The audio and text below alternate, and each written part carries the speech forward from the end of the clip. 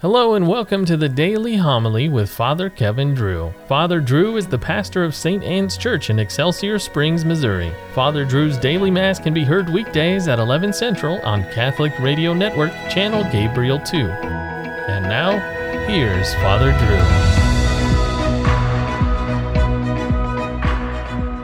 Drew. A reading from the first letter of St. Paul to the Thessalonians.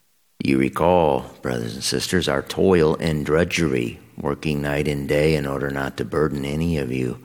We proclaim to you the gospel of God. You are witnesses, and so is God, how devoutly and justly and blamelessly we behaved toward you believers. As you know, we treated each one of you as a father treats his children, exhorting and encouraging you and insisting that you walk in a manner worthy of the God who calls you into his kingdom and glory. And for this reason, we too give thanks to God unceasingly, that in receiving the word of God from hearing us, you received it not as the word of men, but as it truly is, the word of God, which is now at work in you who believe. The word of the Lord. You have searched me, and you know me, Lord. Where can I go from your spirit, from your presence? Where can I flee? If I go up to the heavens, you are there. If I sink to the netherworld, you are present there. If I take the wings of the dawn, if I settle at the farthest limits of the sea, even there your hand shall guide me, and your right hand hold me fast. If I say, surely the darkness shall hide me, and night shall be my light, for you darkness itself is not dark, and night shines as the day. The Lord be with you. A reading from the Holy Gospel according to Matthew. Jesus said, Woe to you, scribes and Pharisees, you hypocrites! You are like whitewashed tombs, which appear beautiful on the outside, but inside are full of dead men's bones and every kind of filth. Even so, on the outside you appear righteous, but inside you are filled with hypocrisy and evil doing. Woe to you, scribes and Pharisees, you hypocrites! You build the tombs of the prophets and adorn the memorials of the righteous. And you say, if we had lived in the days of our ancestors, we would not have joined them in shedding the prophets' blood. Thus you bear witness against yourselves that you are the children of those who murdered the prophets. Now fill up what your ancestors measured out. The Gospel of the Lord. One of the most impressive statues in the United States is in Forest Park in St. Louis. Up on a hill in front of the Art Museum, overlooking the Grand Basin, a man-made lake, is a huge bronze statue of St. Louis.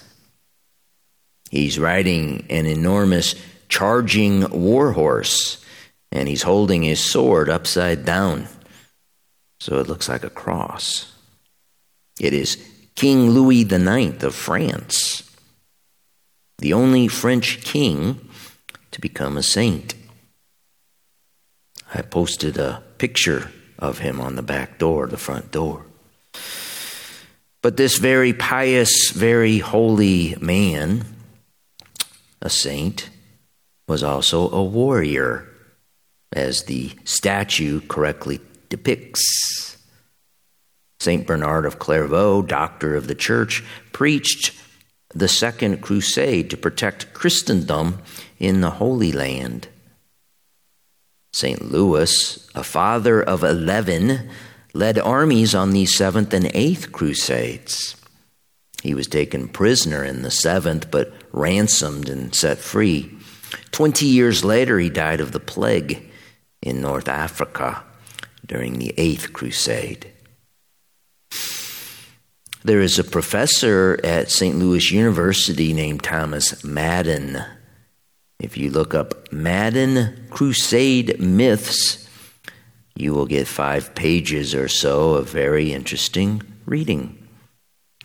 Professor Madden lays out 8 popular myths and gives a paragraph or 2 on each that refutes them.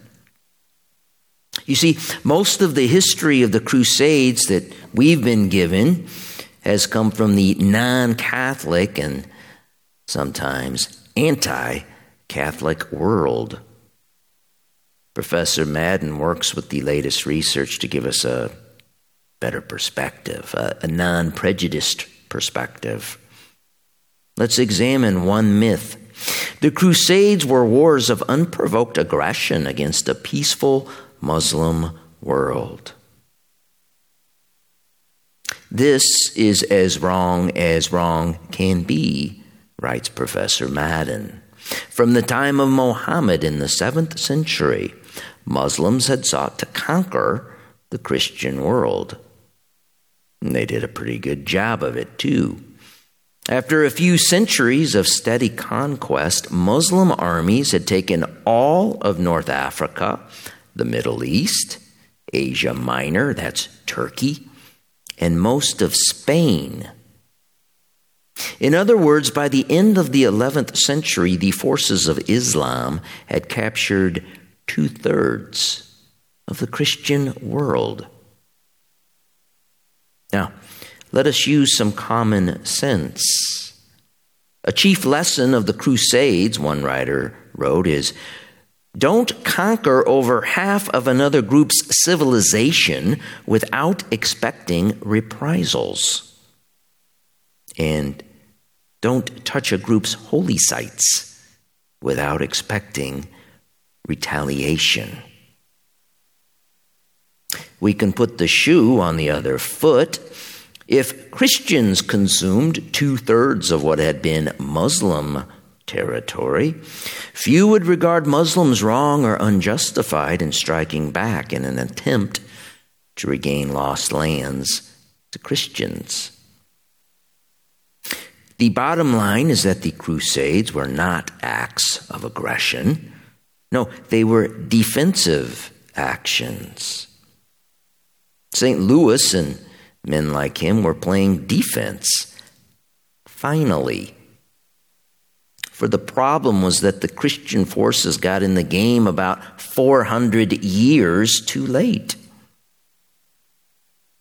St. Peter wrote that we need always be prepared to make a defense of the one true faith.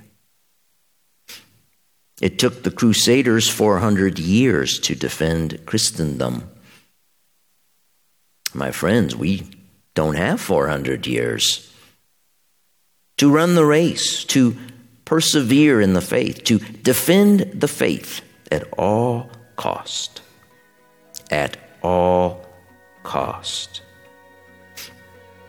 If we do this, a crown of righteousness, a crown like St. Louis, King of France, owns, awaits us.